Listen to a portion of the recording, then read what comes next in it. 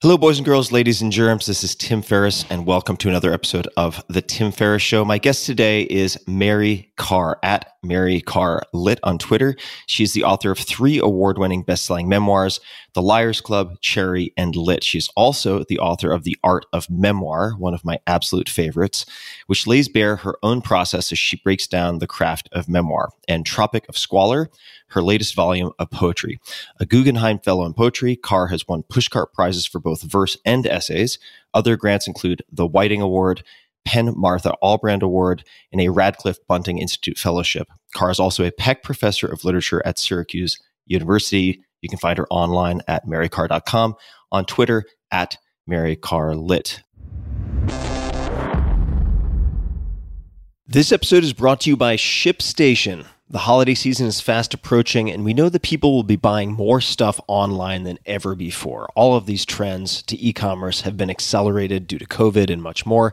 If you're an e-commerce seller, are you ready to meet the demands of a record-breaking online shopping season? Be ready with ShipStation. ShipStation.com is the fastest, easiest, and most affordable way to manage and ship your orders.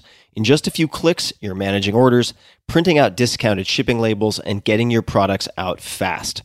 Happier holidays for you and your customers. ShipStation takes the hassle out of holiday shipping. No matter where you're selling, on Amazon, Etsy, your website via Shopify or other platforms, ShipStation brings all of your orders into one simple interface. And ShipStation works with all of the major carriers, USPS, FedEx, UPS, even international. You can compare and choose the best shipping solution every time, and you can access the same postage discounts that are usually reserved for large Fortune 500 companies. It's no wonder that ShipStation is the number one choice of online sellers. And right now, my listeners, that's you guys, can try ShipStation free for 60 days when you use offer code TIM. Just go to the homepage, shipstation.com, click on the microphone at the top of the homepage, and type in TIM, T-I-M. That's it. Go to shipstation.com, then enter offer code TIM. Shipstation.com. Make ship happen. This podcast episode is brought to you by Helix Sleep. Sleep is super important to me. In the last few years, I've come to conclude it is the end-all, be-all, that all good things, good mood, good performance, good everything seem to stem from good sleep. So I've tried a lot to optimize it. I've tried pills and potions, all sorts of different mattresses, you name it. And for the last few years, I've been sleeping on a Helix Midnight Luxe mattress. I also have one in the guest bedroom, and feedback from friends has always been fantastic. It's something that they comment on. Helix Sleep has a quiz, it takes about 2 minutes to complete, that matches your body type and sleep preferences to the perfect mattress for you. With Helix, there's a specific mattress for each and every body. That is your body, also your taste. So let's say you sleep on your side and like a super soft bed. No problem. Or if you're a back sleeper who likes a mattress that's as firm as a rock, they've got a mattress for you too. Helix was selected as the #1 best overall mattress pick of 2020 by GQ Magazine, Wired, Apartment Therapy, and many others. Just go to helixsleep.com/Tim. Take their 2-minute sleep quiz, and they'll match you to a customized mattress that will give you the best sleep of your life. They have a 10-year warranty, and you get to try it out for 100 nights risk-free. They'll even pick it up from you if you don't love it. And now, my dear listeners, Helix is offering up to $200 off of all mattress orders and 2 free pillows at helixsleep.com/Tim. These are not cheap pillows either, so getting 2 for free is an upgraded deal. So that's up to $200 off and 2 free pillows at helixsleep.com/Tim. That's Helix, Helix, sleep.com/Tim for up to $200 off. So check it out one more time. Helix, Helix, sleep.com/Tim. Optimal. This episode is brought to you by Athletic Greens. I get asked all the time what I would take if I could only take one supplement.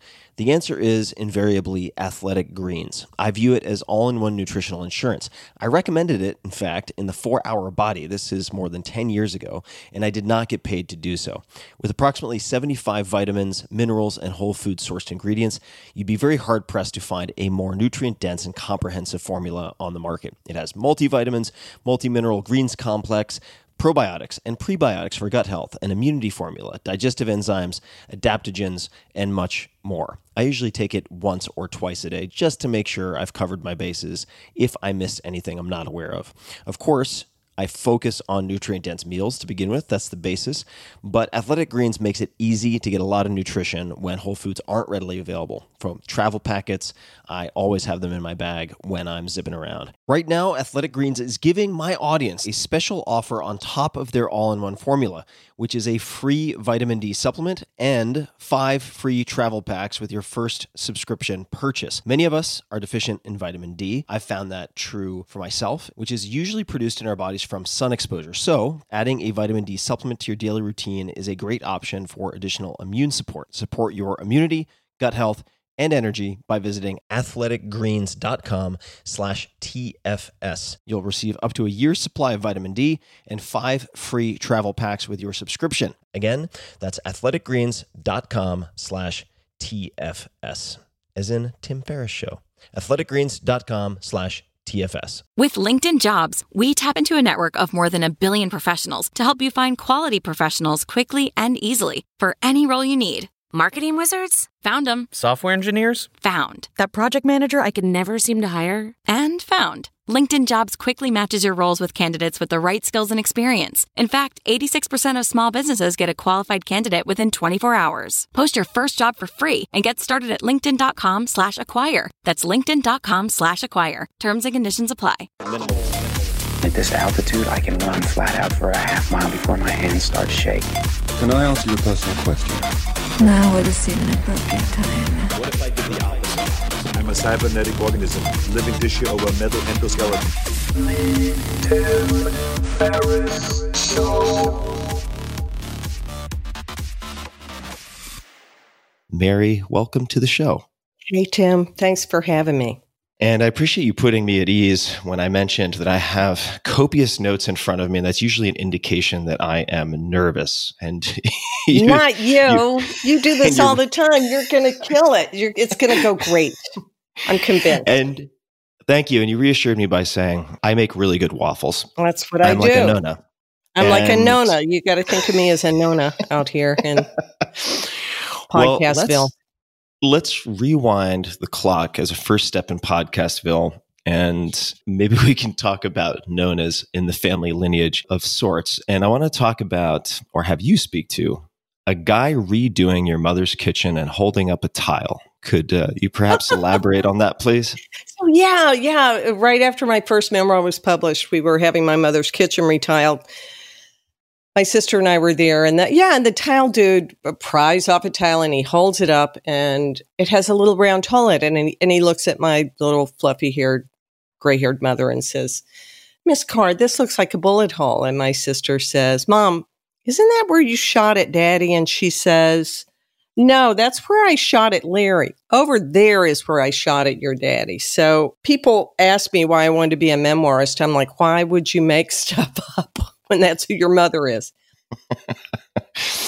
So for those who have no context, I'd like to provide a bit more context. Where was this kitchen, or where is this kitchen for that matter? This kitchen is in Southeast Texas. It's a town that I write about to protect the mayor and the school principal and the people who didn't sign off on what I said about them. I call it Leachfield, but it's east of Port Arthur, Texas, a small town in East Texas. I call it the ringworm belt. Which I've also heard you describe as a swampy town. So moisture, humidity, ringworm. As a former wrestler, I can say those things combine to produce ringworm. Exactly. Yes, no, that's it. And industrial, like a lot of oil refineries all around. So not Vienna, not Paris in the 20s, I guess is the way I would put it. Now, I'm going to hop around like Memento, the movie, if I must. And I must because that is my way.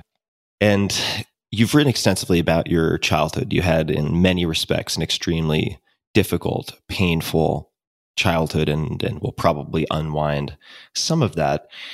Now, you've written extensively about it, and you've also mentioned about writing memoirs. And if this is a misquote, please call me out. Quote, "I've said it's hard.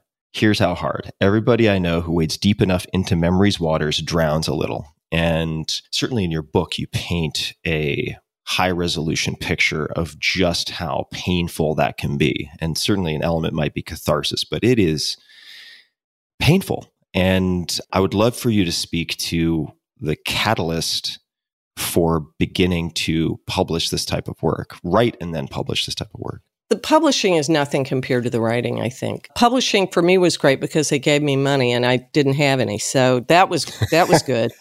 But yeah, I think I had a flamethrower on my ass. Can I say ass on your show?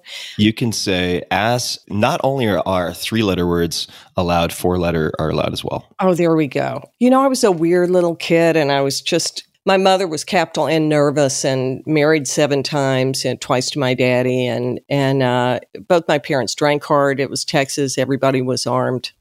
And we were a loud, combative house. So I loved my parents. I mean, that's what I should say. I don't think anybody who's read anything I've written about them would challenge that. But it was not a safe childhood. And yes, it had its fair share of blows. I mean, I always, look, I was born in the richest country in the world. My skin color is something the whole country privileges. I'm a college professor. I grew up skinny and my teeth came in relatively straight and I have a lot of advantages. So whatever I went through, a lot of people and people I grew up with and loved had it way worse and didn't make it. So I think I was haunted. I was a haunted little girl. I tried to kill myself when I was a kid, when I was still in grade school. I took a bunch of aspirin. It said pain relief. And I thought, okay, this is what I want.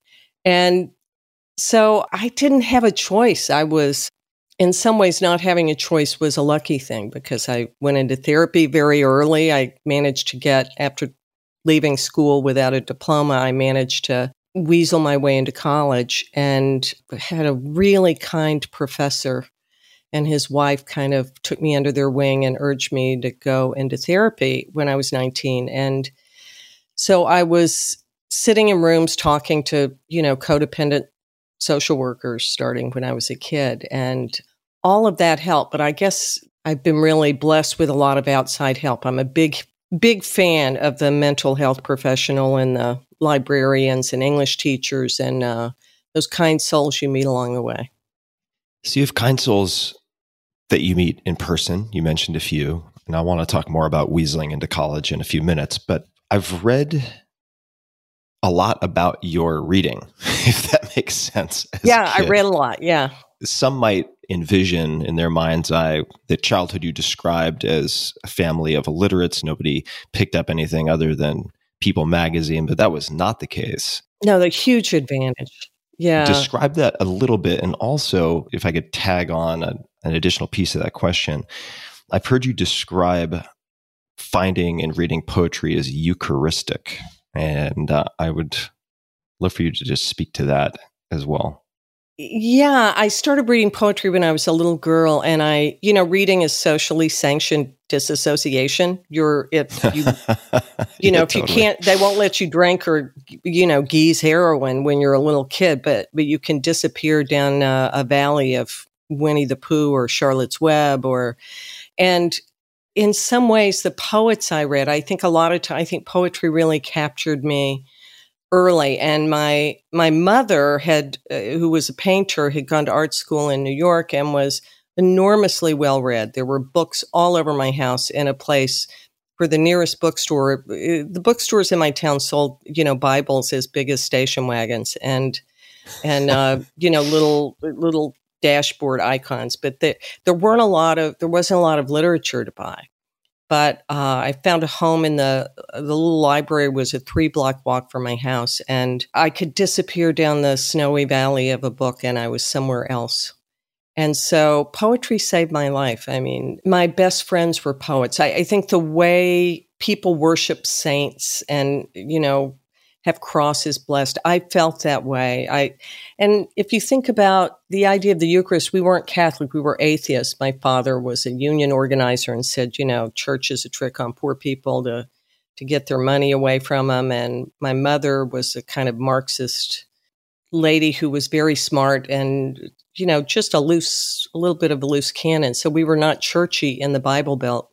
And you take when you read a poem, you put it in the meat of your body. I mean, you're a body person. I'm a body person. I feel like you take somebody else's suffering into you and it changes you. It transforms you. I had this idea of being a poet starting when I was 5 or 6 years old, that I wanted to be a poet. It was the strangest thing because there were no poets around. No one I knew had ever met a poet. What was the feeling that elicited that desire? Was it just the sort of tangible brilliance in some type of wordplay? Was it a sort of kinesthetic reaction to the aesthetics of certain poets? What was it that produced that desire? You said it better than I could, Tim. You win. I mean, it's not a joke that I used the Riverside Shakespeare as a booster seat. That's literally what happened. When I had to reach the table, I sat on this giant edition of Shakespeare my mother had that was very water-stained. And it was a book that I read very early, and I started memorizing not Shakespeare poems, but the speeches from Hamlet and Romeo and Juliet and Macbeth and Richard III. And I would memorize these speeches and say them to my, hungover mother. And she liked it. It was something I got her attention that way. She was to say she was not nurturing. I mean, Lady Macbeth is probably not nurturing the way my mother was not nurturing. I mean, her disinterest in being a mother was profound. Let's just put it that way. She once said to me when I was early on when I was getting sober, she was supposed to watch my little boy, who was then a toddler, when I went to an AA meeting. And I came back one day and she said, I can't keep him. He's just too, I was gone for an hour and a half. She said, I just don't do kids. And I was so mad. I said, Mother, you had 4 children. What do you mean you don't do kids? You don't cook, you don't clean, you haven't had a job in 40 years. What exactly do you bring to the party? And she thought for a minute and she said, I'm a lot of fun to be with. I forgot to do anything for any other living human being, but I am fun to be with, which was not untrue. So I guess I had an aesthetic sense. She played music. She played opera. She played blues. Janis Joplin grew up in my hometown, or rather I grew up in her hometown since she was older. Her brother would be in my high school carpool. So there was a lot of music I listened to. And I think poetry was part of that, the form, the shape. You know what it felt like, Tim? I felt less lonely. I was a lonely person, and I would read these poems and I felt like someone understands me. Someone knows what it feels like to occupy this body. And I remember trying to tell other little kids in my neighborhood about poems that I liked. I remember there's a E.E. Cummings poem I once tried to tell some girls about in my school. It's just spring and the world is mud luscious, and the little lame balloon man whistles far and wee, and Eddie and Bill come running, and it's spring and the world is a puddle wonderful, and the goat-footed balloon man whistles far and wee, something like that. I can't even remember it, but it's so long ago. That's pretty good for not remembering. I can remember little bits of it. But I remember these girls in my school just going, what are you talking about? Like, that doesn't make any sense. And I'm like, what about it doesn't make any sense? It's about it's being spring, and she's like, well, what is the mud luscious? Like, that's not even a word. I'm like, no, it's like muddy and luscious and delicious. And it's like, how is mud delicious? It's like, I'm like, no, like y'all aren't getting it. And I thought they were messing with me. It seemed so obvious to me how great this was. So I learned to shut up about it very early, by like 3rd, 4th grade. I learned you like this stuff. Nobody else, your mother likes it, your sister likes it, your daddy likes it. Nobody else is going to like it. You just shut up. One expression that I think was in The Art of Memoir, I've read it in other interviews, and again, I'm probably going to paraphrase here, but that poetry should disturb the comfortable and comfort the disturbed. Yes, I wish that were my line. Isn't that a great line? It's so good. Where is that from? Or do you recall where you learned it? Yes, I know vaguely where it's from, but I can't remember the guy's name. You can Google it. It's we'll find it. Early 20th century, maybe 1920s to 1950 journalist guy. So I'm sorry I don't cite him. I wish I could take credit for it. But yeah, all art should disturb the comfortable and comfort the disturbed, and all therapy should, and most foods. And, it's not a bad goal to shoot for at the beginning of a day. How did you weasel into college? If you could flashback, because I would imagine that there's some listeners like me who are just in their mind's eye seeing this little girl sitting on Shakespeare, and out of focus behind her head in the same kitchen are bullet holes in the tile. Imagining the experience and the experiences, although truly you endured some horrific things, but wondering how does someone in that position get into college, especially when they're missing, at least based on some of my homework, for instance, 87 days of school in the 6th grade, things like this. How on earth does someone get into college? Was it your wielding of words and an essay that just unlocked it? Was it something else? I won an essay contest when I was in high school. I remember. I think it was from the National Council of Teachers of English. And I had some professors. Actually, my mother had gone back to graduate school and got me a recommendation from this teacher of Chinese history who felt me up. Sexually assaulted me in his office and then wrote me a recommendation. And so maybe that helped. Actually, what I think helped when I look back on it was I opposed the Vietnam War and I wore black armbands on Moratorium Day. And that's the kind of thing that where I grew up, I remember my coach, the football coach, pinning me up, physically like pinning me up against the lockers by the front of my shirt and holding me against the lockers and threatening me essentially to take my black armband off. So I did things like I didn't stand up for the American flag. I mean, I don't know. I thought I was Colin Kaepernick or something. It didn't win me any friends. Let me just say that. But I later found out when I got to my school, and I had to have a lot of jobs to go there because it was a private school. It was Macalester College. It's a very good school. And I later found out that the assistant principal of my high school, who had thrown me out a lot for things like my skirt was too short. One time he threw me out for not having a bra on. And I said, "What makes you think I don't have a bra on?" And then he called in the gym teacher to look under my shirt and confirm, in fact, I didn't have a bra. So I was a pain in his ass. And I later found out that he called Macalester and told these people in the admissions office that I was a bad citizen, that I wouldn't stand up for the Pledge of Allegiance and stuff. Well, they hear this old redneck assistant principal and they hear about this little girl who's doing this and they think, she sounds great. She's perfect. She's perfect. So I actually think my misbehavior that got me in so much trouble and made him hate me so much. I once had an algebra teacher reveal to me, he really is after you. Like, you're not paranoid. Like he's really, he wants you out of here. And so I actually think, I don't know how I got in.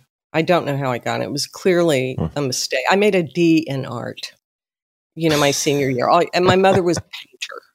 So, I mean, all I had to do was slap art on something and I would have gotten, a B. And I couldn't handle the pressure. It was too hard.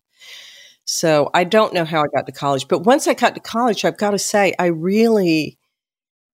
everybody else was complaining about their parents and I don't know, that you weren't supposed to smoke pot in your room or whatever they were mad about. I was like, this is great. All these people read books and they'll talk to you about them. And I made straight A's and I got a scholarship, and it was just shocking to me that I might succeed at something, What about the environment, aside from people who read books and are willing to listen? If it was the environment, maybe there are other variables led to the straight A's. Was it being outside of your home environment? Like, what was the recipe that contributed to that sort of conversion of sorts from D for defiant to straight A. Maybe you were still defiant, but you got straight A's. I wasn't defiant. I wanted to please people. I mean, I think I had a lot of jobs. Like I had one of those hairnet wearing jobs at the food service where I had to go in at like 4 a.m. and like cook scrambled eggs and wash dishes and stuff. And so I think in some ways I had to organize my time, but I had been living with a bunch of drug dealers before I went to college out in Southern California. We moved out there. Initially, we lived in cars and stuff. And then we got couple of us were slinging dope, mostly pot and psychedelics, although one guy had robbed a drugstore. And I was hitchhiking one day from Laguna Beach to San Clemente where my friends were surfing. And I got picked up by a guy who really scared me. I thought he was going to rape me and had to jump out on the side of the road. And it's interesting because there were 6 of us who lived in that house when I left home. And of the 6, 4 went to jail. And 2 of those were dead before they were 20. And only me and one other guy, who's still my best friend, Dooney, wound up getting sober. And we both kind of made it, quote unquote, him in construction in Southern California and me doing whatever it is that I'm supposed to be doing. So I was scared. I was scared by how dark things that I brought the darkness with me. You know, you get to Southern California from where I grew up and you're like, where has all this been? You know, everybody's orthodontured and, the people's teeth are great and nobody's missing any digits or anything. Everybody looks so amazing and everything's so beautiful. And you're like, God, I've never seen anything like this.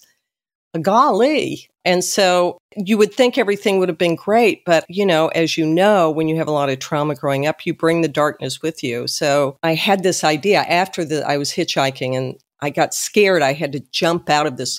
Went to jump out of this guy's car. It was a Volkswagen and that had no back seat and had a bunch of garbage in it. And I pulled up on the handle of the door and it just went floppy round and round and round, like it was locked and I couldn't get out. And so the window was stuck open, wouldn't go up, wouldn't go down. And I stuck my arm out the side of the window and opened it from the outside and jumped out and went down this like embankment on the side of the road. And I was really scared. I was, how those moments of trauma are. I was scared like I had been when I was a little kid and there were bullets flying around my house. And I thought, I know, I'll go to college in Minnesota. And I mean, that was the other thing. Everybody in Minnesota is so damn nice. Have you ever been there? I have spent time there. I used to make a joke about my college, an unkind joke. I'd say, if you're not a virgin when you get here, you will be when you leave. It was just, everybody was so damn nice. Oh my God, I'd never seen such nice people in my life. And still, I got there and I did extremely well for 2 years and I won all these prizes. And then I dropped out. I couldn't handle the prosperity. I couldn't handle the success. So I was a long way. It took me a while to finally start getting sober, I guess. I guess that was a lot of my problem. Which we will definitely talk about. I want to dig into that. And I also am going to ask you, just to plant a seed, about how those mentors initially convinced you to go to therapy. But first, I want to bounce around chronologically. Yes. Because from these origins, I've, in the process of doing my homework, read about your graduate seminar at Syracuse described as hyper-selective. And you're certainly a writer and poet of great note at this point, right? Lots of people know who you are. Lots of people love your work. Lots of people love you describing the craft and process that goes into your work. How do you select the students who make it into your graduate seminar, or how did you? I mean, I do it. I wish they would just give me a wand and I got to pick all my people. But interestingly, I've been teaching there, 30 years, something like that. I only teach in the fall, and I go and I commute from New York City. So we do it based on the work. We do it solely based on the writing. And Some years, George Saunders, my colleague, George Saunders, has gotten so famous that, he attracts a lot of people and have a lot of people who teach there. Arthur Flowers, Junot Diaz is taught there. We have gotten up to, 1,200 applications for 12 positions. Just a quick thanks to one of our sponsors, and we'll be right back to the show. This episode is brought to you by Wealthfront. Did you know if you missed 10 of the best performing days after the 2008 crisis, you would have missed out on 50% of your returns? Don't miss out on the best days in the market. Stay invested in a long-term automated investment portfolio. Wealthfront pioneered the automated investing movement, sometimes referred to as robo-advising, and they currently oversee $20 billion of assets for their clients. Wealthfront can help you diversify your portfolio, minimize fees, and lower your taxes. It takes about 3 minutes to sign up, and then Wealthfront will build you a globally diversified portfolio of ETFs based on your risk appetite and manage it for you at an incredibly low cost. Wealthfront's software constantly monitors your portfolio day in and day out, so you don't have to. They look for opportunities to rebalance and tax loss harvest to lower the amount of taxes you pay on your investment gains. Their newest service is called Autopilot, and it can monitor any checking account for excess cash to move into savings or an investment account. They've really thought of a ton. They've checked a lot of boxes. Smart investing should not feel like a roller coaster ride. Let the professionals do the work for you. Go to wealthfront.com/Tim and open a Wealthfront investment account today, and you'll get your first $5,000 managed for free for life. That's wealthfront.com/Tim. Wealthfront will automate your investments for the long term, and you can get started today at wealthfront.com/Tim. You end up with these 12 gems of assorted colors and kinds. Yes. What is day one, class one? What does that look like? Oh, you're thinking when I teach my memoir class. Yeah. Well, I used to do this thing. Yeah, that's so funny. I used to do this thing where I would stage a fight in my class with someone who was opposite from me. And so let's say, like my colleague, George Saunders, who is just the sweetest guy. I can't even tell you. I was in the car with him once and there was a bug on his shirt. And I was like, George, there's a big beetle on your shirt. And he'd be like, well, he has to be somewhere. Just like, I'd be like, kill it. And he's like this Tibetan Buddhist with this amazing practice, just the sweetest guy. So George comes in and starts arguing with me that my classroom is in fact his classroom. And this is in front of all the students. In front of all the students. And it's for them, it's the first day of school, and it's like having their parents fight. And I script it so that I say only nice conciliatory things. I back up. He walks forward. He's bigger than I am. And then it ends with him like throwing the papers up and, telling me to go fuck myself or something. Or telling me to go hang. Maybe, I don't know if you can say the F word. Can you say the F word? F word is not only allowed, but endorsed. Okay, since good. I grew up on Long Island. You're in good company. I feel so much better. Just telling me to go fuck myself. And then we ask the students to write. So let's say there are 17, 18 students in this class, 20, somewhere between 15 and 22. And they're all smart and they're all young. They were all incredibly juiced on adrenaline and cortisol because they were scared, and it's a public scene and they don't really know each other that well and they don't know us that well. So they're all extremely alert. They're hypervigilant. And we ask them to write down what happens, and everybody writes something just a little different. Interestingly, people will describe me in very aggressive terms. Like, even though I'm the one backing up and I'm saying, well, I can clear out during the break, George, but I don't understand why you're so upset. And he'll say, you don't understand why and he walks forwards and I'm backing up and my head is down and I'm doing every conciliatory gesture I can think of. And people will say, she stood her ground like a bulldog, or she had military strength facing off against him. And one year I did it with my student assistant, who was an undergraduate, just a beautiful young track star, Betsy. And Betsy just threw her papers up in the air and was screeching at me. Well, she's this kid, and here I am, this professor with, fancy clothes in a position of power.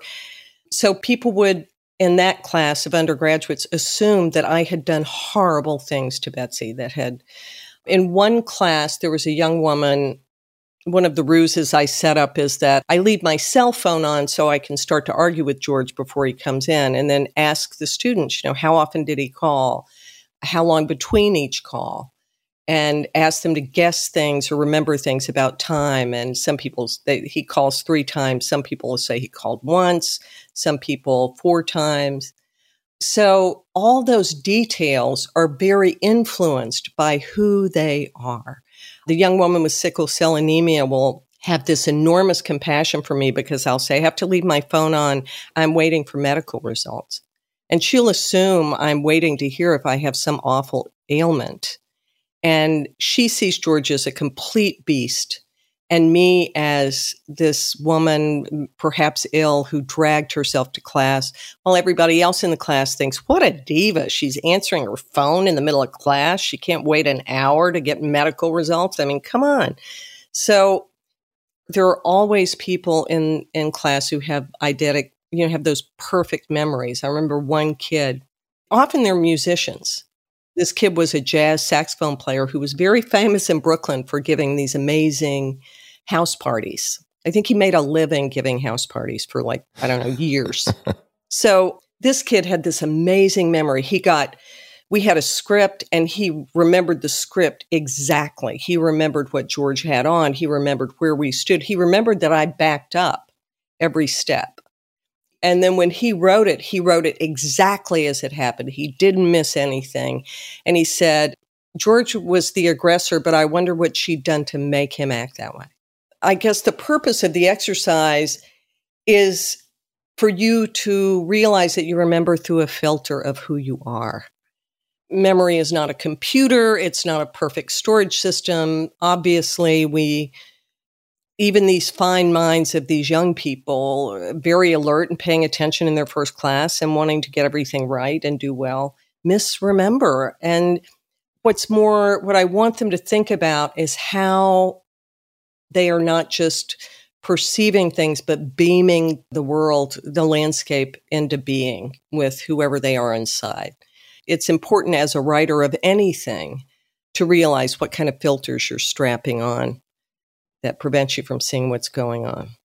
I would imagine that is an opening exercise that a lot of your students remember, speaking of memory, for a very, very long time. What other exercises or aspects of your teaching, it could be in any setting, do many of your students remember or have stick out for them, would you imagine?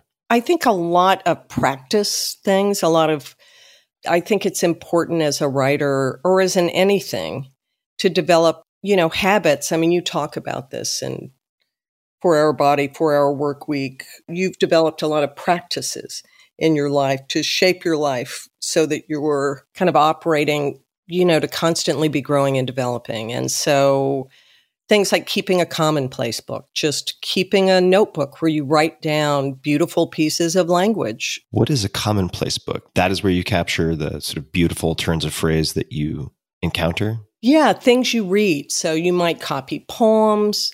You might copy overhear is something you overheard on the street.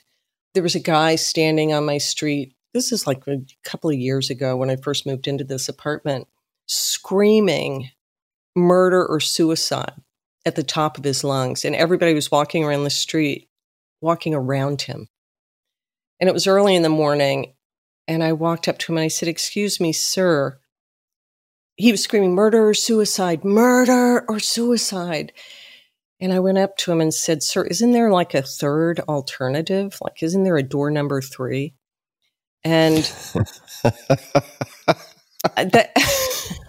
that little encounter I wrote down, but things I overheard. Well, hold on. That's too much of a cliffhanger. So what happened when you said that? Well, you know what was beautiful? I was going in to get a pastry for a friend of mine who was visiting from London. I got him one. I thought I'd bring him a pastry when I came out. But when I walked into the bakery, he was looking at the sky, with a curious look. He was thinking, like, isn't there a door number 3? Isn't there another? Gosh, there might just be a door number 3. But mostly what I write down are pieces of language or things, poems that I read, paragraphs, anything, so that you're just constantly copying in longhand. You can't type it. You're constantly copying things that are beautiful. You're constantly guzzling beauty. You're guzzling the beautiful language so that you're kind of steeped in it, like a fruitcake in good brandy. Is the value of the Commonplace book and using it this way in the writing down, or do you have some approach to review or using that later? I occasionally, the great thing about them is that if you get on an airplane or you're going along, you sort of know what you're reading. But I've also been doing this. A poet named Stanley Kunitz, who was a poet laureate in like 1978 or something, told me to do this. So I've been doing this since 1978. Also, every time I give a lecture, I put the quotes I use in the lecture on index cards. And so I have I've been teaching for 40 years. I have 40 years of index cards with quotes on them. It's oddly satisfying. I don't know what it is. But it's just it's like a sit-up you do. It's like a push-up you do. It's something I often don't look back on. I think it's in the writing down. I think it's in the practice. And it's like an altar. You're making an altar for yourself every day. I wanted to, might as well use this as a segue. Altar. Could you speak to the importance or utility of prayer in your life? Yeah, I'm a prayer. I was an atheist my whole life, and I got sober in 1989. And believe me, I drank my share. I did my part. I remember some guy I went to high school with telling me, when my mother was still alive, I was home, and he says, you don't even drink anymore. You don't even smoke pot. I was like, no, Jack-o'-lantern, I don't do that stuff anymore. It's like, why? I was like, well, it just didn't agree with me. It made me do things I didn't want to do. And he says, I just think you're a quitter. I just think you're a quitter. I just think you gave up. What is smoking pot going to do? You're never going to rob anybody's television or anything. He said, well, that's true. That's true enough, Jack-o'-lantern. But you have had this job pumping gas since the 11th grade. Please tell me this guy's name was actually Jack-o'-lantern. His name was Jack. We called him Jack-o'-lantern because of a sad tooth thing he had going on, and because we were not ones to stand on ceremony. And he said, I said, you have had this job since the 11th grade, and you're 50 years old, and you have an ambition deficit disorder by my yardstick. So no, but he would say, Jack-o'-lantern, he'd say, don't call me that no more. I'm like, what do you want me to call you? Like, that's your name, dude. That's been your name since you were 15. That's your name. What does prayer look like for you? What is praying? I think it started off, I think poems are my first prayers, the ones that I read. Like I said, I felt less lonely. So I started praying not out of any virtue. I didn't believe in God. I had no religious training whatsoever. When I was a little girl, people would talk about Santa Claus or the Easter Bunny. I thought they were kidding. I thought they don't really believe this horse shit. I knew, I figured out pretty early on, by the time I was like 6 or 7, people were serious. That they prayed when people weren't looking at them. I couldn't believe it. It was shocking to me. And Daddy would say, well, folks ignorant, what you going to do? So I had not a religious bone in my body, but I did notice when I tried to stop drinking that I couldn't. Like that. I tried to stop drinking for 2 or 3 years. And I tried by myself, and I tried drinking only beer, and I tried drinking only alone. I tried drinking only with other people. I tried drinking only wine. I tried drinking with food. I tried drinking, weekends. Somehow I had crossed some line where I just couldn't stop drinking. And I went to get help, and I sat in church basements, and I hated everybody I saw who was sober. I just hated them. They just seemed like, the guys selling incense at the airport. I just didn't like them. They just didn't look fun. And they were so nice too. It was like getting to Minnesota. They're, hi, welcome. I'd be like, oh God, I hate these people. And finally, the last night I drank, I'd gotten together for it was the longest amount of time sober I'd had since I was 15. And I'd gotten together 90 days sober by going and, sitting in church basements and talking to people who were sober. And I got a 90-day chip. And then I had to give this talk. I had to give a poetry reading at Harvard. Sorry to interrupt. Just since I don't have much familiarity, when you say 90-day chip, is that some literal token that you were given? It looks like a poker chip. Mm-hmm. And so you get one the first day you go, and then you get one at 30 days and 60 days and 90 days. So this was for me an epic accomplishment. I mean, there was no time that I ever ran the 100-yard dash in that was as important to me as that 90-day chip. And I was happy that I was sober. I felt better. I was sleeping better. My kid was better. Everything was better. And I had to give this poetry reading at Harvard College, and I was nervous. I'd never given a reading without drinking. The reading went okay. I was teaching at a bunch of places, including one class there, and I went out with some of my students. And the next thing I know, it's 3:00 in the morning, and my car's spinning out on Star Drive in Boston, and I'm going towards this concrete, and I somehow didn't crash the car, and I somehow got home, and so at that point, everybody had been saying, you got to get on your knees and pray. And there was this great heroin addict, recovering heroin addict, Janice, at this halfway house where I did volunteer work. I drove people to meetings, basically, and would pick people up and drive them to meetings. A lot of disabled people. And Janice said, just get on your knees. And I'm like, Janice, I don't believe, what kind of God wants me to grovel and go, oh, God, you're so great. Ooh. And she said, you don't do it for God, you asshole. In that Boston accent. You don't do it for God, you asshole. I'm like, well, who am I doing it for? She's like, you're doing it for yourself. Just get on your knees. Just say, help me stay sober. In the morning, get on your knees. And I say, thank you for helping me stay sober. And so I'd be like, okay. So I get on my knees. Help me stay sober. And at night, I'd say, thank you for helping me stay sober. Well, some weird things started to happen. I mean, sometimes I would literally shoot the finger at the light fixture because I just thought, I hate this. You know what's terrifying about praying is the loneliness of it. I always tell people, young women I sponsor, you show more faith praying when you have never prayed before than any nun. To sit in that silence with all your fears and all your self-doubt is so scary and hard. If you have a big loud head like I do, and like I have a big inner life, and my mind never has anything good to say. It thinks it can kill me and go on living without me.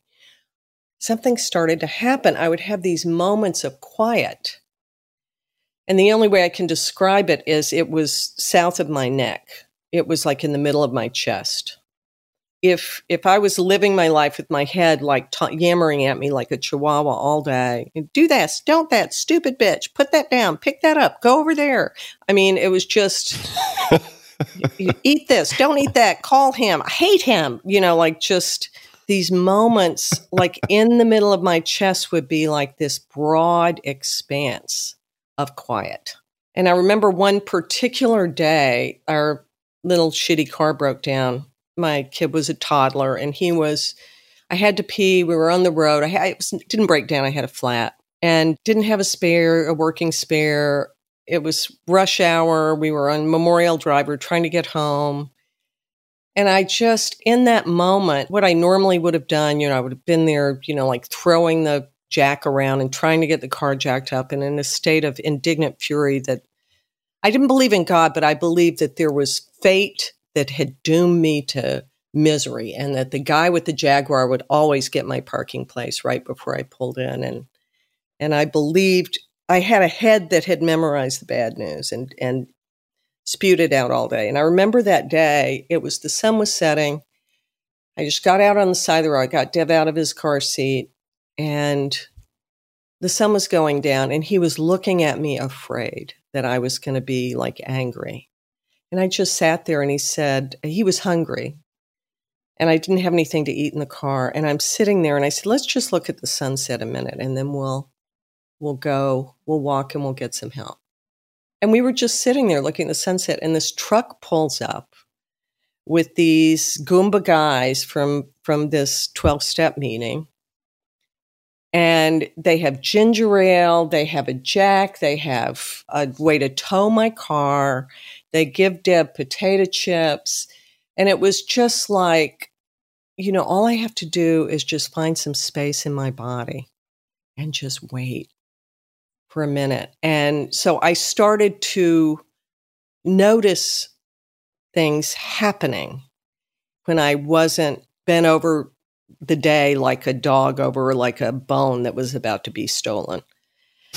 Like that when I could just like sit there for a moment. And so I began to get a space in my body, and I began to hear not the voice of God. I would have some leanings. Like I would be thinking, I should have just killed myself. Like literally, this is what I'd be. I should have killed myself. My husband would marry some nice girl who wore barrettes, and my son would have this great mother, and his life would be better if I weren't there. And I would hear this voice in my head that was like, you need a sandwich. Why don't you get a sandwich? Like it would, why don't you make yourself like the biggest sandwich you can make? And I'd be like, ooh, great idea. Like I just started to have these small, good ideas that were not like anything I'd ever heard when I was afraid before. Yeah, then I had all these crazy spiritual experiences. And like one of the things, I had this great sponsor, Joan the Bone. God, I loved her. She was so great. She was the kind of girl who lived in Alaska and would go to the bar when it was like 50 below in a tutu. I mean, she was just like a badass. Like she was and she was a Harvard social theorist too, I've got to tell you. She was just Joan the Bone, all that and a bowl of biscuits. Yeah. Sounds like a mobster. What's the origin of the name? Do you have any idea? I just called her that. That was my nickname for her, Joan the Bone. I see. All right. Joan the Bone. And Joan would tell me things like, I was such an ingrate. She'd say, you have to make a gratitude list. And so she'd call me and say, what's on your gratitude list? I would say, I have all my limbs. She'd say, no. Okay, here's what you're going to do. You're going to make a gratitude list every day this month for every letter of the alphabet. And you're going to call me and read it to me. I said, shut the fuck up. I'm not going to do that. She's like, yes, you are. Or else, I won't talk to you anymore. I'd be like, okay. So I just started trying. Instead of sitting there with my arms crossed and my lower lip stuck out and my baseball cap pulled down over my eyes, I just started trying shit that people who were happier than me suggested I should try. It was so simple. And I started to get a sense. And so one of the things I said to her, she said, you've got to pray for what you want. What are you praying for? I said, I pray to stand it. Yeah, not to kill myself, not to get stand it. To stand it, just to get through the fucking day. That's what I'm praying for. And she said, okay, well, you got to pray for what you want. What do you want? I said, I made $9,000 this year. I would like some money, please. She said, well, why don't you pray for money? I'm like, you can't pray for that. She's like, well, why not? I said, okay. So I would literally get on my knees in the morning and say, keep me sober. I would like some money. I'm not even making this up. And I would get on my knees and say, thank you for keeping me sober. I would still like some money. 3 weeks later, after I started, this is a true story and you can look it up. I get a phone call from a guy who says he's from this foundation. He's giving me $35,000 that I'd never applied for or asked for, that somebody just put me up for. And I thought it was my friend George playing a trick on me. And so I said, fuck you, George. And I hang the phone up. And the guy calls back and he asks me on, the speakerphone, you can hear people laughing maniacally. So I've never gotten money from prayer again. But and then Joan the Bone says, well, you must believe that there's some sort of God. I was like, no, because they they were meeting to give me that prize before I had stopped drinking and started praying. And she said, Jesus Christ.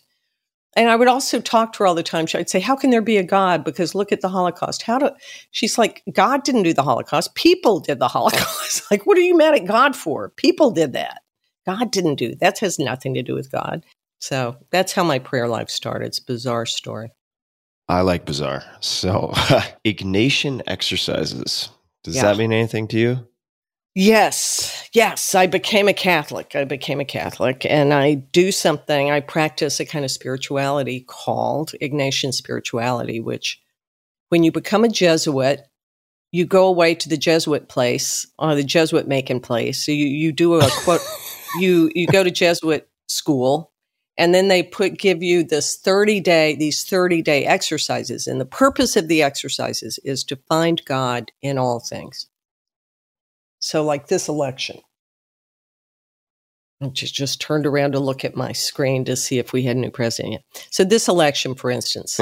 Just a side note, somebody just sent me a text before we started recording and said the entire country has electile dysfunction, which I thought was pretty clever. Oh my God. Jesus Christ.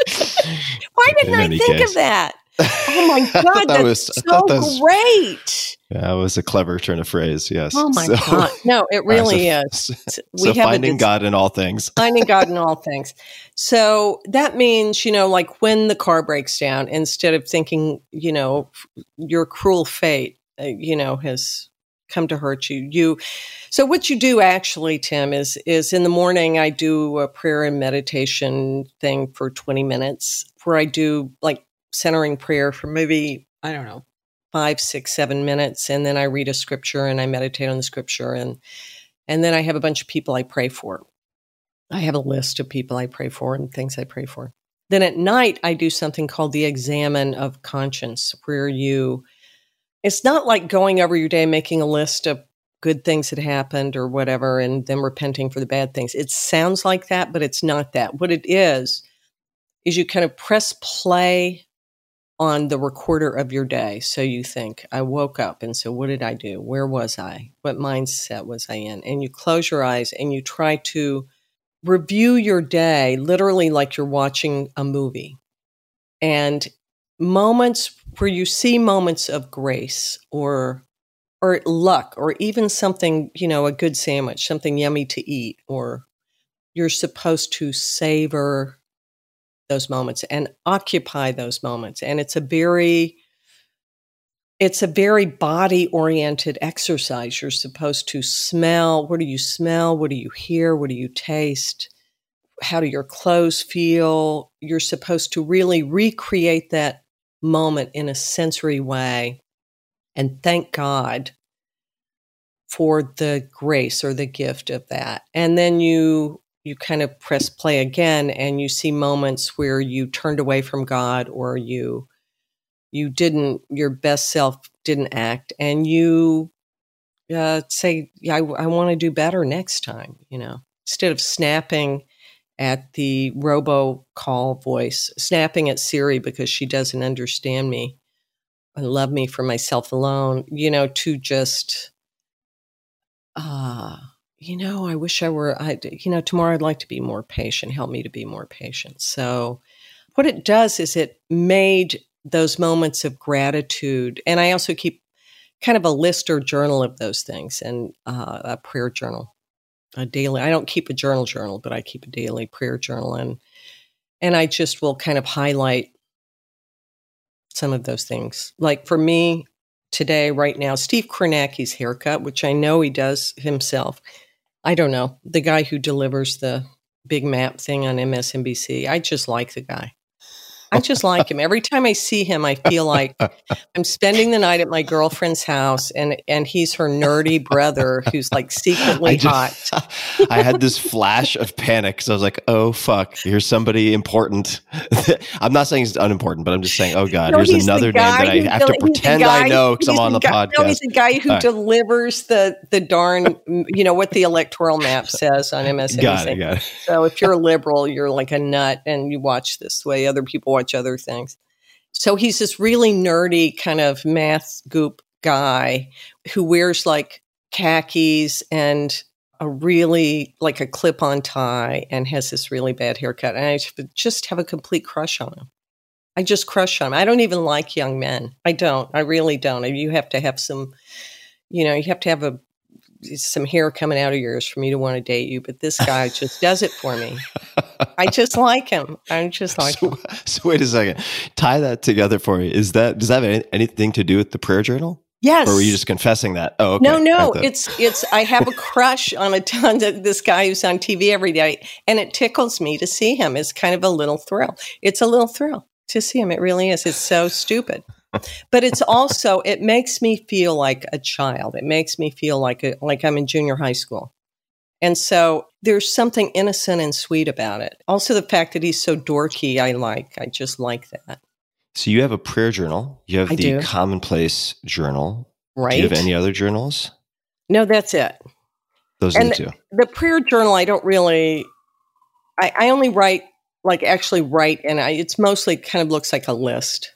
Do you know what I'm saying? Mm-hmm. It's mostly like a list of things. Like the lady at my drugstore my pharmacist who, they were all out of, the pneumonia vaccine. I get pneumonia a lot. And she went out of her way to call me and say, I got you the pneumonia. If you can come in right now, that we had a cancellation. I can do just kindnesses, moments of kindness, but also moments of presence and awareness of God. A lot of people feel it in nature. I feel it a little bit in Central Park, which is all the nature I have. You're out. I am currently in Austin, Texas, which is home base for me. Shut the front door. Yeah, I've been here for 3 years. I live in the Republic of Austin / the Republic of Texas. One of my favorite T-shirts, not everyone's going to get this, but is a shirt with the Texas flag, which says "most likely to secede" on it, which I quite like. Yes, so I'm in Texas, although a lot of Texans would argue that I'm not in Texas. But of course, yeah, I know, right? Listen, do you have a weapon? If you have a weapon, you belong. I do. God, dog it good for you. What do you have? Can I ask? Can we talk weapons? As far as weapons? Yeah, sure. I have a 7mm Win Mag hunting rifle. I have a Glock 34, which is a 9mm. I know what it is. I know what a 9mm. Oh, you know. I don't know what a 9mm gun is. I'm not explaining it for you. I'm explaining it just like getting on your knees, not for God, it's for you. I'm explaining to the listeners. So 9mm Glock 34. I have an M&P 45. And a few other. Do you hunt? Firearms that I don't use much. I hunt, but infrequently. And that started in 2012. I always had a very negative association with hunting.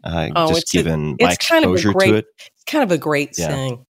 Yeah, I had a very negative association because I saw very irresponsible hunting on Long Island. Yeah. And then in the process of working on the 4-Hour Chef and learning to forage, I felt it was incumbent upon me to hunt, and if I were to consume animal protein. So I had my first deer hunt with an incredible hunter and conservationist named Steve Ranella. And that really completely shifted my lens on how ethical and responsible hunting could be. Now, in Texas, you have the whole spectrum from responsible to machine gunning hogs from helicopters, which I do not partake in, although people could argue it's an invasive species, et cetera, et cetera. But yes, so I do hunt infrequently, probably, let's just call it once every year or two. I'll those hunt. javelina hogs are fun to shoot. I'm sorry to say it.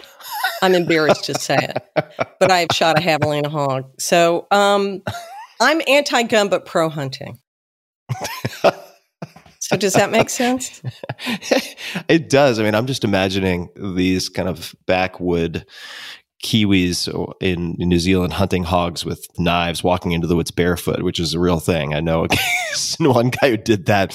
So you can be pro-hunting while being anti-gun. I think that's possible. No, but I mean, if I were to hunt, I would hunt with a gun. But it's funny. One of my best friends is a young writer named Phil LaMarche, who's one of those guys who stocks his freezer with bow and arrow kill venison. And he called me this week and said, very interested. He just killed a deer, and he said, the longer I hunt, the only thing I hate about it is the killing. I think there's a lot of shared sentiment to that. A lot of hunters. Yeah. The most reverent people I know about the natural world are practicing. Many of them are practicing hunters. Mm-hmm. True fact. Well, I want to use this to tie a bunch of things together in the most awkward fashion possible. That's okay. Because I've been trying to force fit a segue somewhere, so I might as well do it here. Yeah, do it. And and that is to hear your description or explanation of how some of your wordsmithing came to be. Part of what I enjoy so much about your writing is that you have this, let me get this right, time critic Lev Grossman said in his review of Lit, Carr seems to have been born with the inability to write a dishonest or boring sentence. That's high praise.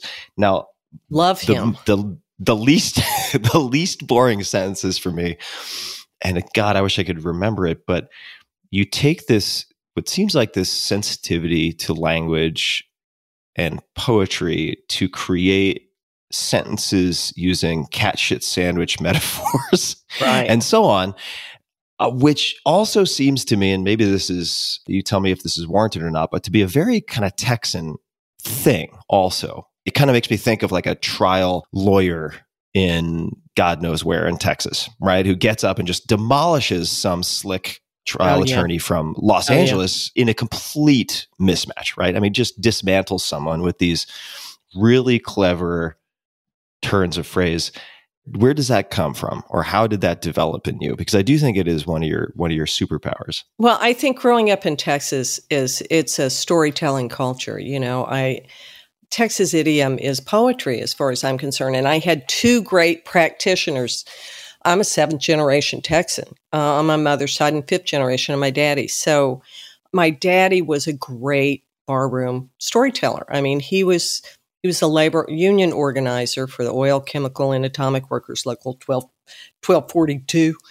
And he was just funny as a crutch and told these amazing kind of tall tales like out of Mark Twain. But he also spoke in poetry. Like he would say, like a woman with an ample behind, he'd say, she has a butt like 2 bulldogs fighting in a bag. And for him, that was a compliment. There was nothing insulting about that. That he used to call me, I'm a little skinny thing. He used to call me a gimlet ass. Pokey, you need some tallow on that ass. You got you a gimlet ass. I don't even know what that is, but I knew it wasn't good. A little flat butt. Or he would say, it's raining like a cow pissing on a flat rock. You can scan that, by the way. It's raining like a cow pissing on a flat rock. Wait, what do you mean by scan? Real quick. Well, I mean, like Shakespeare is iambic pentameter. Mm-hmm. Or my first love poem that was ever written to me. I saw you on your horse today. Your eyes like eggs, your hair like hay. That's iambic pentameter. It's da da da da da da.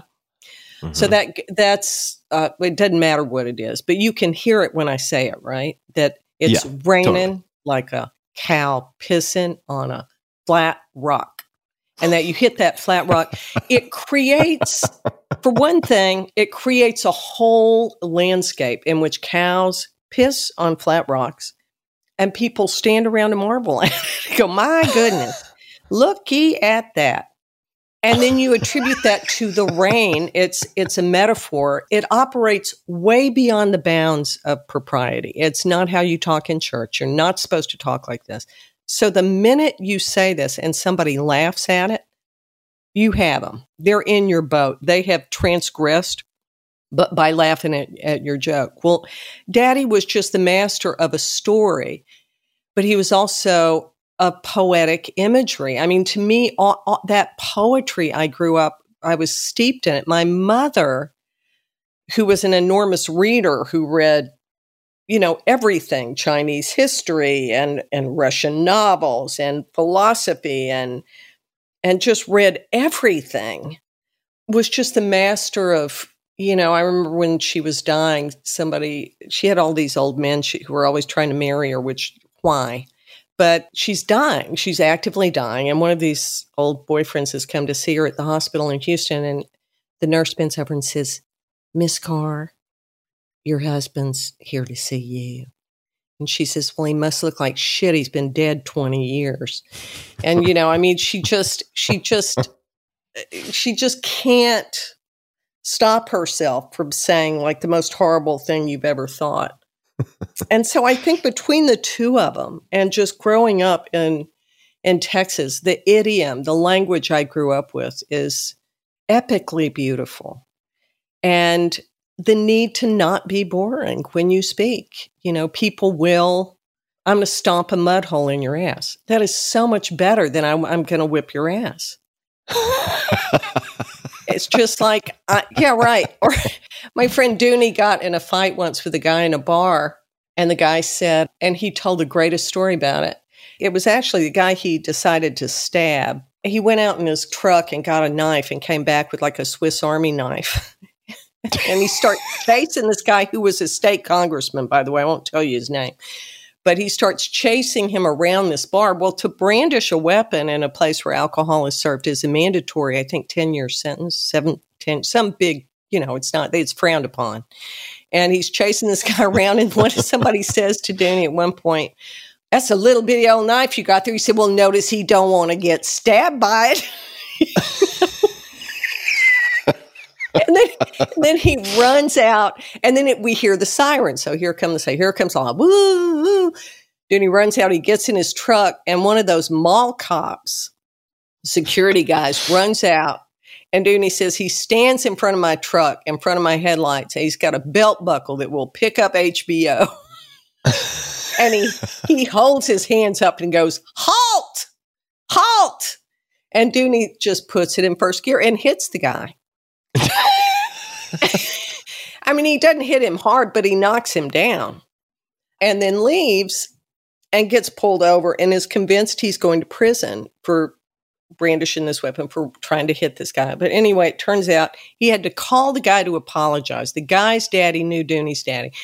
And he said, all he wants you to do is apologize. And Dooney's like, apologize? I'll blow the guy. Like, are you kidding? I don't want to go to jail. Of course I'll apologize. So, but here's the punchline of the story, and this is what makes Dooney still my best friend since I was 15. So he calls the guy up, and the guy answers the phone. He goes, and Dooney goes, I am so sorry, man, about last night. I am so sorry. And the guy says, you almost killed me. And Dooney says, man, I'm so sorry. I didn't know it was you. Don't you want to say that, though, the next time somebody happened? I didn't know it was you. The next time you do some horrible thing. Next time I get in a really stupid argument with my girlfriend, that's what I'm going to use. Don't you want to say, I didn't know it was you, honey? I don't know. Only in the state of Texas do you have that story. It's just got all the elements of a Texas story. How could I not love it down there? I mean, oh, my God. Let's talk about revision. Okay, revision. I'm a big reviser. I'm a big reviser. You are a big reviser. But you have said, anyone who's read a rough draft of anything I write is just shocked at how bad it is. It's terrible. And what does the process look like? I mean, I know this is hopefully doesn't sound like a really naive question, because I know that there are many, many aspects to revision. So I'll lead with just a bit. This is from writermag.com. But Carr says she takes a hard look at every sentence she writes. Can I make this sentence less boring, more interesting, prettier, more colorful, more true? So that's a teaser. What does your revision process look like? Because I've read that you threw out something like 1,200 pages. Threw out 1,200 pages of lit. Yeah. Finished pages, too. That's not draft. And that was written over about, I want to say 5 or 6 years. And I remember when I threw it out, Tim, I was so upset. I had been, well, first off, they were about to hang me. I was so late. I was like 7 years late on a contract. I mean, and so my agent called me and said, you're going to have to, I said, you know what? I will sell my apartment and give the damn money back if they don't shut up and leave me alone. Like, it's just going to take me a minute. So anyway, I'd sent them, I don't know. I'd sent them like 130, 140 pages. And my editor at the time estimated that I'd thrown out 1,200 pages. And let me tell you, when she said that they sucked as bad as I thought they sucked, I mean, I knew they sucked when they sent them, which is why I didn't want to send them. I wanted to keep working on them. So I went to bed for like 2 days and I watched, Dr. Phil reruns and a lot of cooking shows. And I ordered a lot of curry. I think I had a whole pizza at one point and slopped around in my bathrobe. And then I called Don DeLillo, who's one of the people I call. It's like, the nuclear button, who's like just one of the great novelists and who's also happens to be a friend of mine. And I said, Don, I think I'm writing he's like, what are you crying about? I said, I think I'm writing a bad book. And he said, well, who doesn't? And I thought about that and I thought, God, he's right. Tolstoy's written bad books. I mean, people I read, every writer I know has written a bad book. So maybe it's just going to be a bad book, but it's the book that's standing in line to be written. And I think I became willing to fail, to just say what happened. So basically what it looks like is just clawing through a line at a time or a sentence at a time. I think one example I give in The Art of Memoir is that when my mother is driving me to college, and I think the sentence I started with was something like, Mother drove me to college in her yellow station wagon. We stopped every night at the Holiday Inn and got drunk on screwdrivers. I can't remember. Might have said puke and drunk on screwdrivers. I somehow was able to remember being in that car. The thing about my mother's yellow station wagon was that it didn't have an air conditioner. So at that time, you could buy an air conditioner that's strapped under the dashboard. Well, it would build up condensation. And when she turned right, and I was sitting in the, shotgun, the water in the air conditioner would spill out onto my bare feet.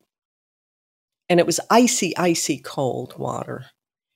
And I remembered that we had stopped and gotten a bushel of peaches in Arkansas.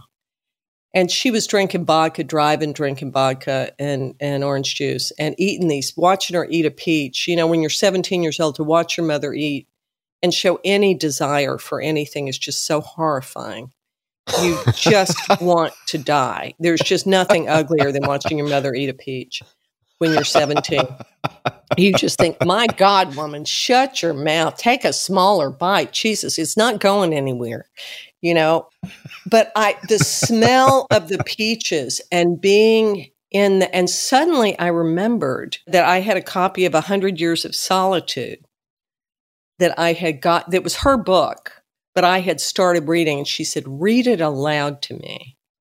And I remembered reading that book and driving, and I remembered you grow up around these kind of Texas dirt farms. I mean, there's plenty of corporate farming in the state of Texas, but then you get to the Midwest, and it's just so organized. It's just, there aren't the rusted cars in the yard and the refrigerator on the porch. It's these rows and rows of corn and these big cinnamon-colored silos. And I remember driving into that landscape up to that college and reading that book and thinking I could be a writer. I somehow was able to remember those details and occupy that body in space and time and remember how disgusted I was by my mother and how terrified I was that I wouldn't do well at school, that I would fail. I'd been such a screw up. I'd been arrested the year before with a bunch of kids, and there was a bunch of dope, and some of them went to jail, and I didn't, because the judge was a guy who had known my mother when she was a reporter for the local newspaper.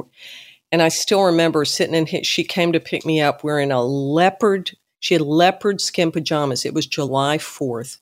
And she had on a beaver coat with a mink collar and those leopard skin pajamas on this hot night in Coons County, Texas. And here sits this judge behind this liver spotted judge with these palsied hands and every meal he's ever eaten on his tie when she came to pick me up. And he said, I remember your mother. She was the most beautiful woman I'd ever seen. And she said, oh, you old fool. I mean, it was just like, oh my God, mother, get me out of here. Sucking up is underrated. So anyway, yeah, I think it's memory.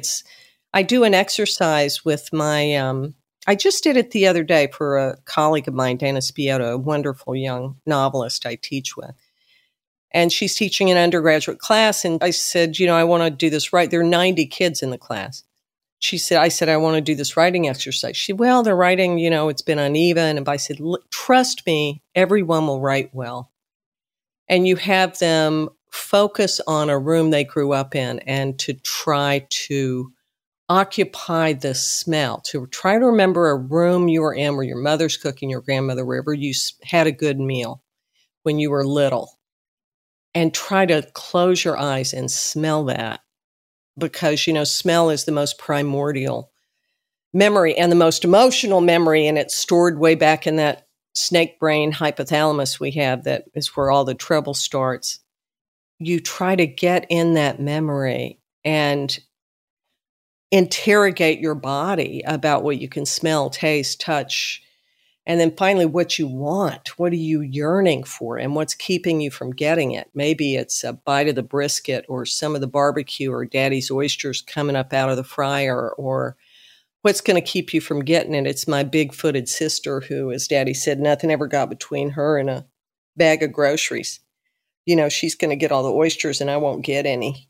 And so it's really more about trying to occupy a former self. Because I think, as you know, just as in trauma, the body remembers, the body also remembers beauty. It also remembers pleasure and love and those other things too. So the body keeps the score. Right. And if you go excavating for these memories, sometimes there are costs associated with that. Total hard show. Yeah, I've read that while you were working on the Liars Club, that you'd suddenly fall asleep in the middle of the afternoon as if you'd driven all night, and you would sob, you'd really suffer. What did you do to cope with that pain? And I should just say, you and I were chatting before the recording about trauma a bit, and I've recently described some of my childhood sexual abuse, and the podcast that I did related to it didn't seem to exact a horrifying toll, but the process years before of trying to write about it and getting a very, very rough draft brutalized me, and of course it did. Just left me paralytic for more than 6 months in some ways. And I'm I just so sorry. love to. Yeah, thank you for saying that. And I'm horrified by the experience and also fascinated by it in a way, because I don't know why those two things should be so different. And I'd just love to hear you expand a bit on the price that you've paid or your experience with dredging up a lot of these memories or recalling them, putting them down, and why writing seems, at least in my experience, to be so different from some other forms of expressing these things. Well, because you're alone. You're alone. That's for me where the prayer and the God comes in. I do have a sense now that I didn't have back in the day. By the time I started writing Liars Club, how old was I? I don't know, 35. I've been in therapy for 16 years. And I had also had a prayer practice for, a meditation and prayer practice for some years. I hadn't converted. I wasn't a Christian. I was a Catholic, but I was about to become Catholic. And I was very active in recovery programs, and I had a sponsor. And I also had, based on all of those efforts, I had done a lot of the processing and recovery. I had flown down to Texas when I was 23 years old and got my mother drunk on margaritas and told her, you tried to kill me with a butcher knife, and it's not because I was a bad kid and it ruined my life. And what the hell was wrong with you? What was going on with, I had done a lot of that work before and I tell people when they tell me they want to write a memoir about some horrible stretch of childhood or some awful period of trauma, maybe they don't. maybe they don't right now. So I think I had a sense of, when I was drinking, my idea of medicating myself or anesthetizing myself, that was all I knew how to do. That was what my parents told me to do. That was all they knew how to do, was try to drink it away. My daddy was in the Battle of the Bulge. I mean, he went in at Normandy and he came out at Buchenwald. I mean, that's plenty of trauma. Plus, being married to my mother would have been simple. There's only one person with a weapon as opposed to the Nazis. So, yeah, I think I'm a big fan of a hot bath. I'm a big fan of nutritious food. I'm a big fan of cardio. Even now, I mean, I'm 65. I don't do 5 dance classes a week, but I get up in the morning and I, walk 4 miles. And then I do Pilates 3 or 4 times a week. And I take a dance class a couple times a week. And all those things keep me in my body. And when I'm in a lot of pain, I take care of myself. When I was drinking, I felt like I had this screaming baby that I was holding, and I was screaming at it all the time to shut up. So, yeah, I think I still have, even writing anything now, I find I'm not dealing with anything like that. I'm so much happier now than I've ever been in my life. I mean, I'm 65 years old. I've never been so happy in my life. I've never been less good looking, had less social power, had, any of the things that you would think would make me happy, joyous, and free. And I wake up every day really feeling lucky to be alive and feeling loved and feeling like, not every day. I mean, I wake up plenty of days and I'm, mad as an old stomp piss ant, but most of my days are pretty lit up. And it's a lifetime of practice. So I just, I tell a lot of my students, my young students, who want to write about sexual assault or trauma of various kinds. Well, maybe, why don't you get some treatment for this first? Why don't you treat your heart first, treat your body, treat yourself with a lot of care, and see if this is what you want to write about right now. It's something you can write about maybe 5 years from now or something, What advice would you give yourself about therapy if you were talking to your 19 or 20-year-old self? And how were you first convinced to go to therapy? I remember you mentioning that long ago. I didn't have to be convinced. I mean, here's the other thing. And there weren't a lot of people saying, gee, I wish you'd stop drinking. I mean, I led a pretty isolated existence, the way a lot of people who grew up the way I grew up do. I mean, my idea of telling somebody how I felt, I remember right before I stopped drinking, I remember I was teaching, I sort of all over the academic ghetto around Boston, but I remember specifically one day at Tufts, I was copying something for a class, and I had dropped my kid off, like vomiting out the side of the car before I dropped him off at daycare. I mean, and then I drove to Tufts and I was Xeroxing something, and somebody said, how you doing, Mary? And I was like, I want to blow my fucking brains out. And that was my idea of telling somebody how I felt, making a glib, sort of awkward, socially awkward statement to somebody I hardly knew. And I'd been in therapy then for a while, but I was also drinking every day, everything I could get my mitts on. So What is good therapy to you? Because therapy is a term that's extremely broad. It's kind of like saying medicine, right? Yeah, so exactly. There's so many different specialties. What has proven to be good therapy for you? I think it totally depends on the person. I mean, the best therapist I ever had, for me, the difference in therapy and recovery, I think in therapy, I'm the baby and they're the mommy. And that model sort of, especially when I first started, I just felt like I needed a lot of nurturing. And I had great therapists. My first therapist, when I look back on things he said and did, was insane. He would have been fired. He told me to go down after he'd been seeing me 9 months and confront my suicidal mother about all this horrible stuff she'd done to me. And I did it. And he said, I won't see you until you do it. Wow. I mean, nobody's ever done it. For a penny and for a pound. Yeah. I know. I mean, I look back on it. I was like, he was crazy. I mean, nobody's ever. I had a great therapist when my son was a baby who was a psychologist, PhD psychologist, and who really helped me try to learn how to be a mother when I hadn't had one. And all the, feelings that come up around what you didn't get when you were a child, when you have a child, the protection and stuff. It's funny. My son watches me with his daughter now and just says, I don't know, sort of gives me nothing but a stroke. And I said, let me just tell you, I was not this good with you. Like I was crazy about you and I loved you, but I didn't have what I have now that I have with her. That's just, it's not even, I don't even break a sweat going in there. I can do this stuff. It's funny. I was in Prospect. I babysit 1 or 2 days a week. I was in Prospect Park this week and I had taken her across the park in a stroller and a thunderstorm broke out. I mean, pouring rain.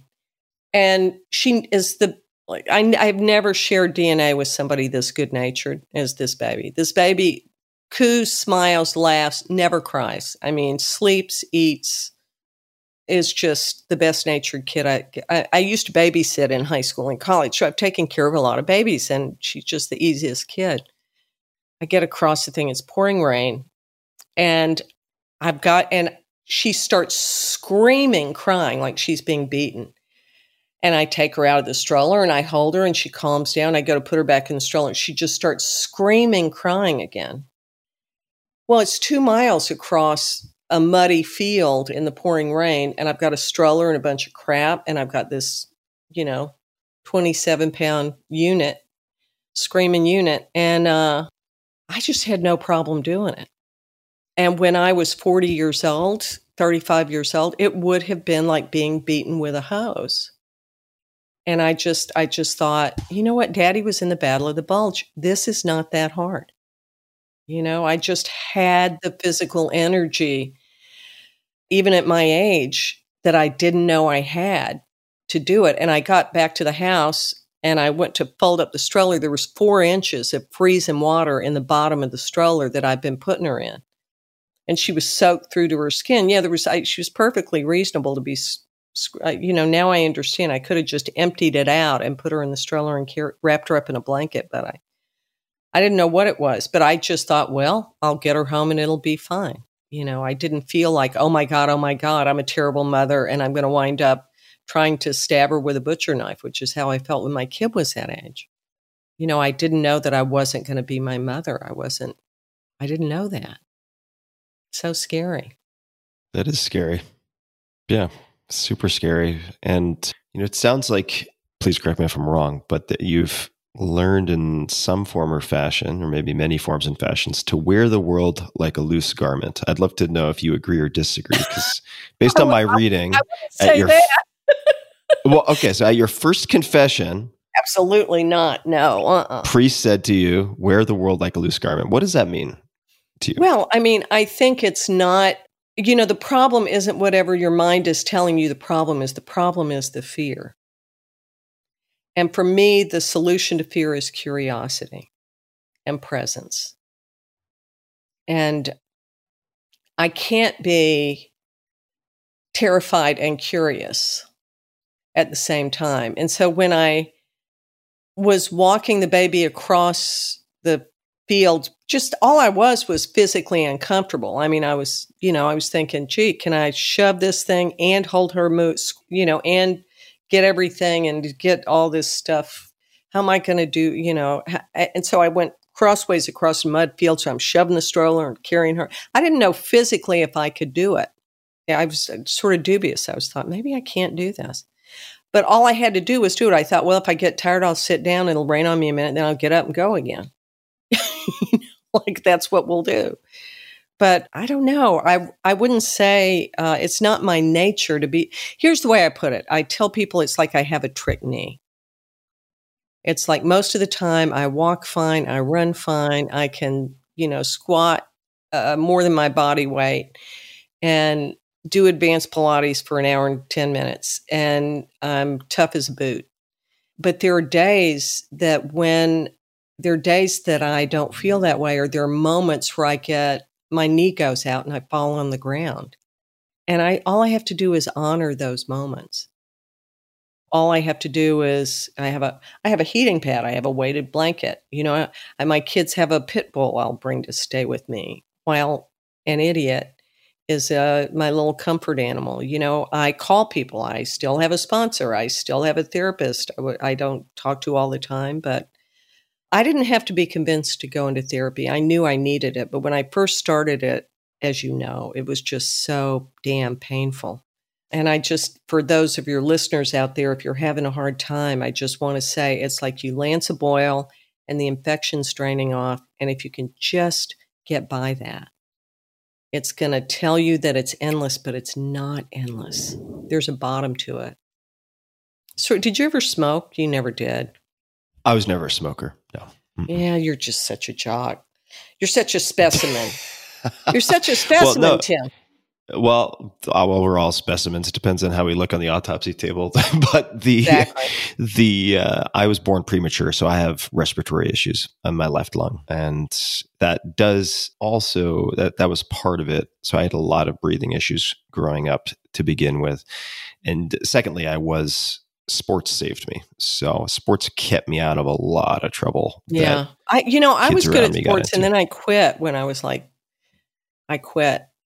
And I'm much more of a jock now than I was then. I wanted to ask about smoking. I was going to ask you about smoking because when you quit smoking, there's a phenomenon that happens. It's also when you quit drinking, but somehow it's more intense when you smoke. You'll have a craving for a cigarette, and the craving is as intense as it was the first day you quit. It's as overpowering, but if you just keep note of how long the craving lasts and how many of them there are, they're as intense, but they're not as long and as frequent. So it's the same thing about suffering when you first start therapy or you first lance that boil and you're unearthing some of the painful things you grew up with. It's as intense the first day, and you just feel like, oh my God, I'm in the burn ward and I just got snatched out of the fire and every ounce of me hurts and I want to run screaming down the street like my hair's on fire. And it just won't last as long as it did the first time. And so for your listeners, if you're just, looking at hard things that you grew up with, or you're trying to quit smoking, trying to quit drinking, trying to recover from trauma, I promise you, I will send you money if this is not true, that it will get easier. It's not linear. And there will be those days when it's as painful as the first day and you'll think, but I'm no better than I was, but you are. It doesn't feel that way. Yeah. Excellent advice. And just a few more questions. I'm having so much fun. I could go forever, but You've got a lot to do, dude. Do I though? I don't know. I mean, where in Austin do you live? Well, I spend most of my time downtown for recording, and then live in the burbs outside of that. I love it. I love it in Austin, and beautiful. Expect to be here for quite some time. I wanted to move here right after college. I didn't get the job, and there was those morons. They screwed up. Yeah. Well, possibly. I also think that could have been in everyone's best interest.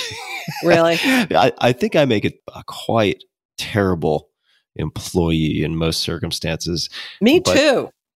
But at the time, and I didn't expect this to lead here, but at the time that I was not given the green light to get an offer from Trilogy Software way back in the day, it seemed like a death blow, right? This seemed like the end of the world because I had put a lot of eggs in that basket. I didn't want to do anything that was recruiting on campus really otherwise. And I listened to and watched your Syracuse University commencement speech. And that's so nice of you. And then I read a transcript, and I think this is from the speech, unless it was sort of mistranscribed. But here's the paragraph. Almost every time I was super afraid it was of the wrong thing, and stuff that first looked like the worst, most humiliating thing that could ever happen almost always led me to something extraordinary and very fine. So my question is, could you give us an example of that comes to mind? It could be something humiliating. It could be a favorite failure, but anything that, I'll tell as you, it turns out. When I first did a kind of moral inventory and recovery that they encourage you to do, I had a lot of resentments against God. Like, when you say they, this is in a 12-step program? Yeah. And Joan the Bone, Joan the Bone, right. Joan the Bone. Like, one of the things I really resented God for, my son, who was just this little beautiful blonde-haired, blue-eyed, and a tank of a boy, a natural kind of athlete. When he was little, he was sick all the time. I mean, he would get a cold and he would get these sinus infections. His fever would go to like 105. We'd rush him to Children's Hospital in Boston. It was terrifying. We're always rushing to emergency rooms because his fever was so bleeding high and just so terrifying. And so I never slept. And I was depressed. I was probably postpartumly depressed, and I was drinking. By then I decided drinking would help me take care of a sick child. Great idea, Mir. It's like the bad mom in the after school special. And, and so what, and I remember, so when it came time to do Ignatian spiritual exercises, you're trying to find God in all things. Where is God in that? Where is God in a sick baby? I'll tell you a secret. When I actually looked at my life and the decisions I was making, I would have kept drinking. If I'd had one of those Playboy babies, that like sleeps 12 hours a night and, never is sick and just, coos and cuddles and I had been able to, I would have kept drinking.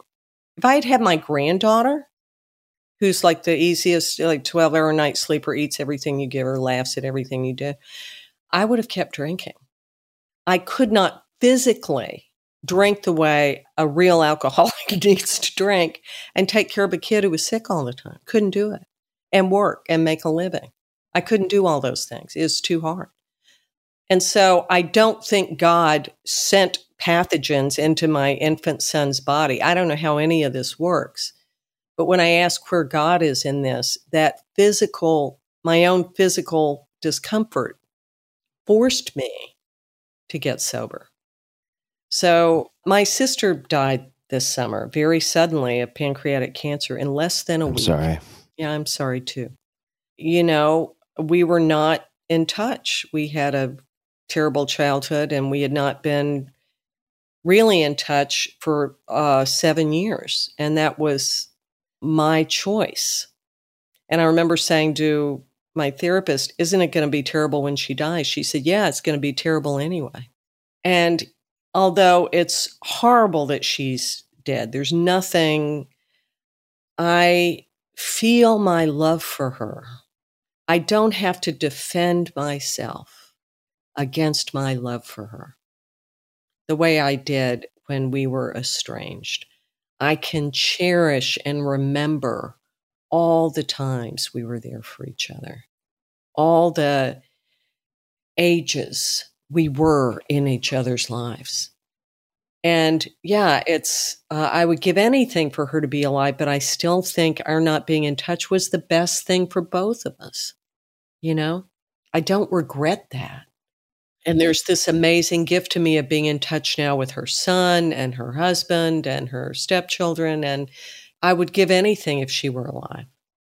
But there are gifts in this suffering that are real spiritual gifts I practice when things happen that I find very disappointing. My son had a film coming out, his first feature film coming out at Tribeca Film Festival.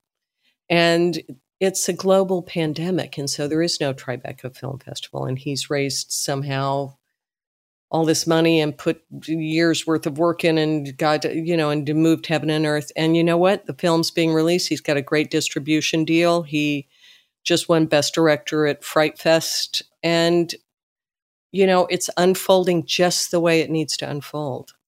It's getting curious about where the light is, just being curious about where the light is.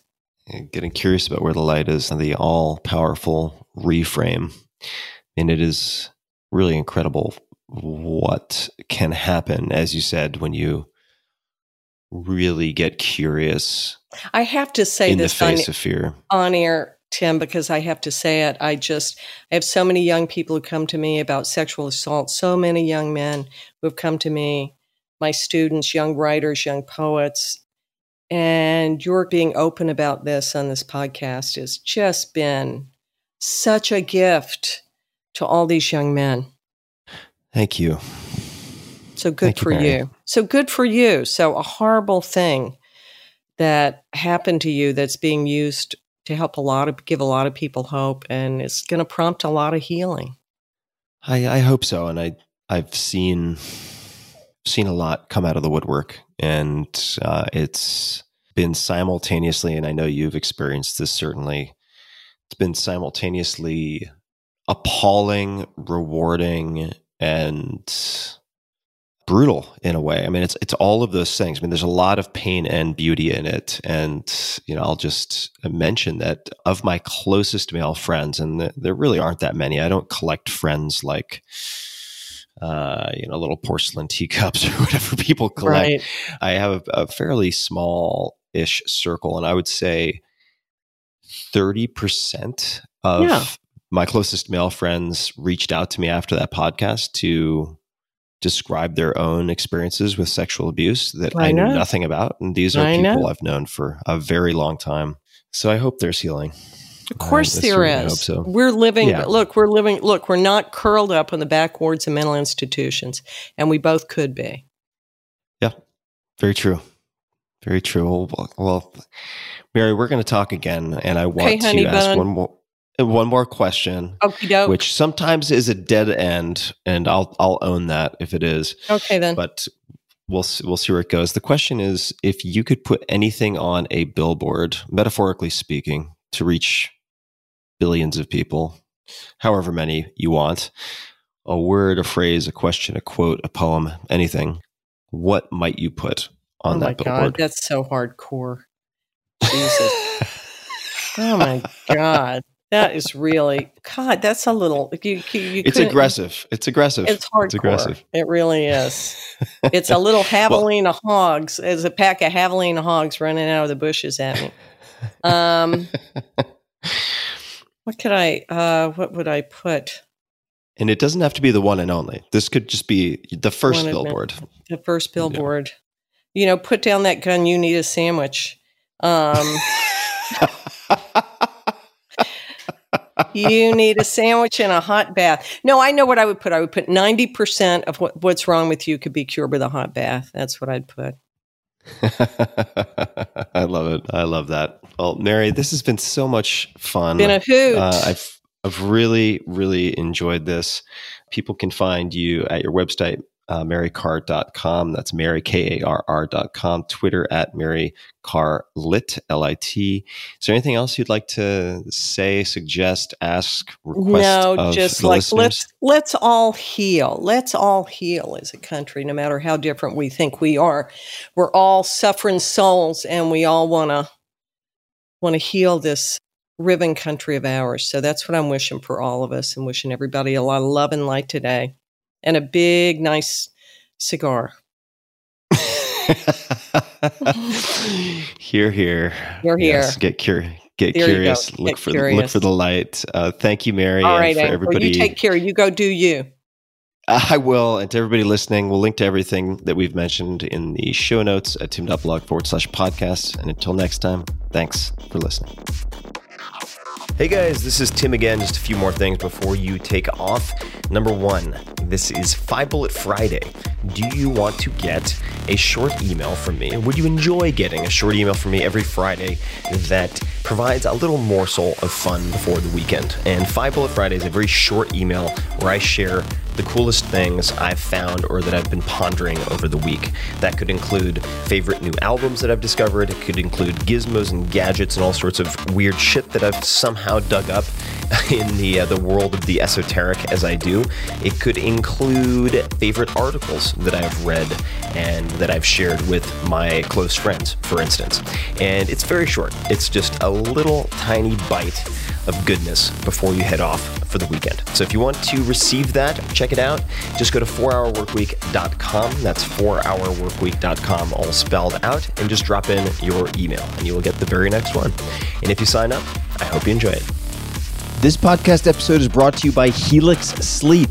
Sleep is super important to me. In the last few years, I've come to conclude it is the end-all be-all, that all good things, good mood, good performance, good everything seem to stem from good sleep. So I've tried a lot to optimize it. I've tried pills and potions, all sorts of different mattresses, you name it.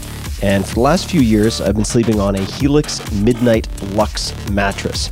I also have one in the guest bedroom, and feedback from friends has always been fantastic. It's something that they comment on. Helix Sleep has a quiz, takes about 2 minutes to complete, that matches your body type and sleep preferences to the perfect mattress for you. With Helix, there's a specific mattress for each and every body. That is your body, also your taste. So let's say you sleep on your side in like a super soft bed.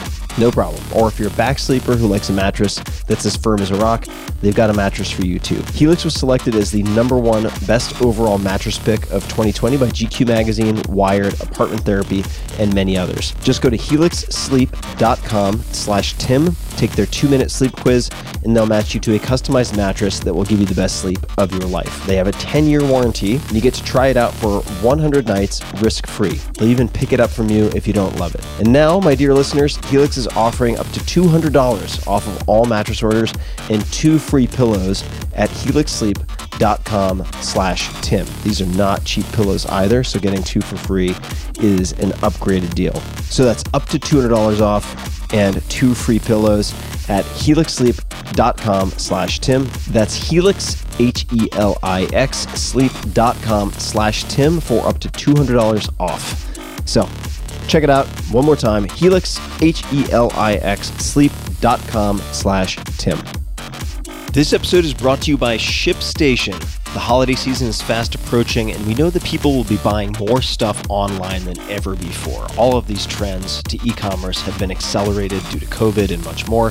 If you're an e-commerce seller, are you ready to meet the demands of a record-breaking online shopping season? Be ready with ShipStation. ShipStation.com is the fastest, easiest, and most affordable way to manage and ship your orders.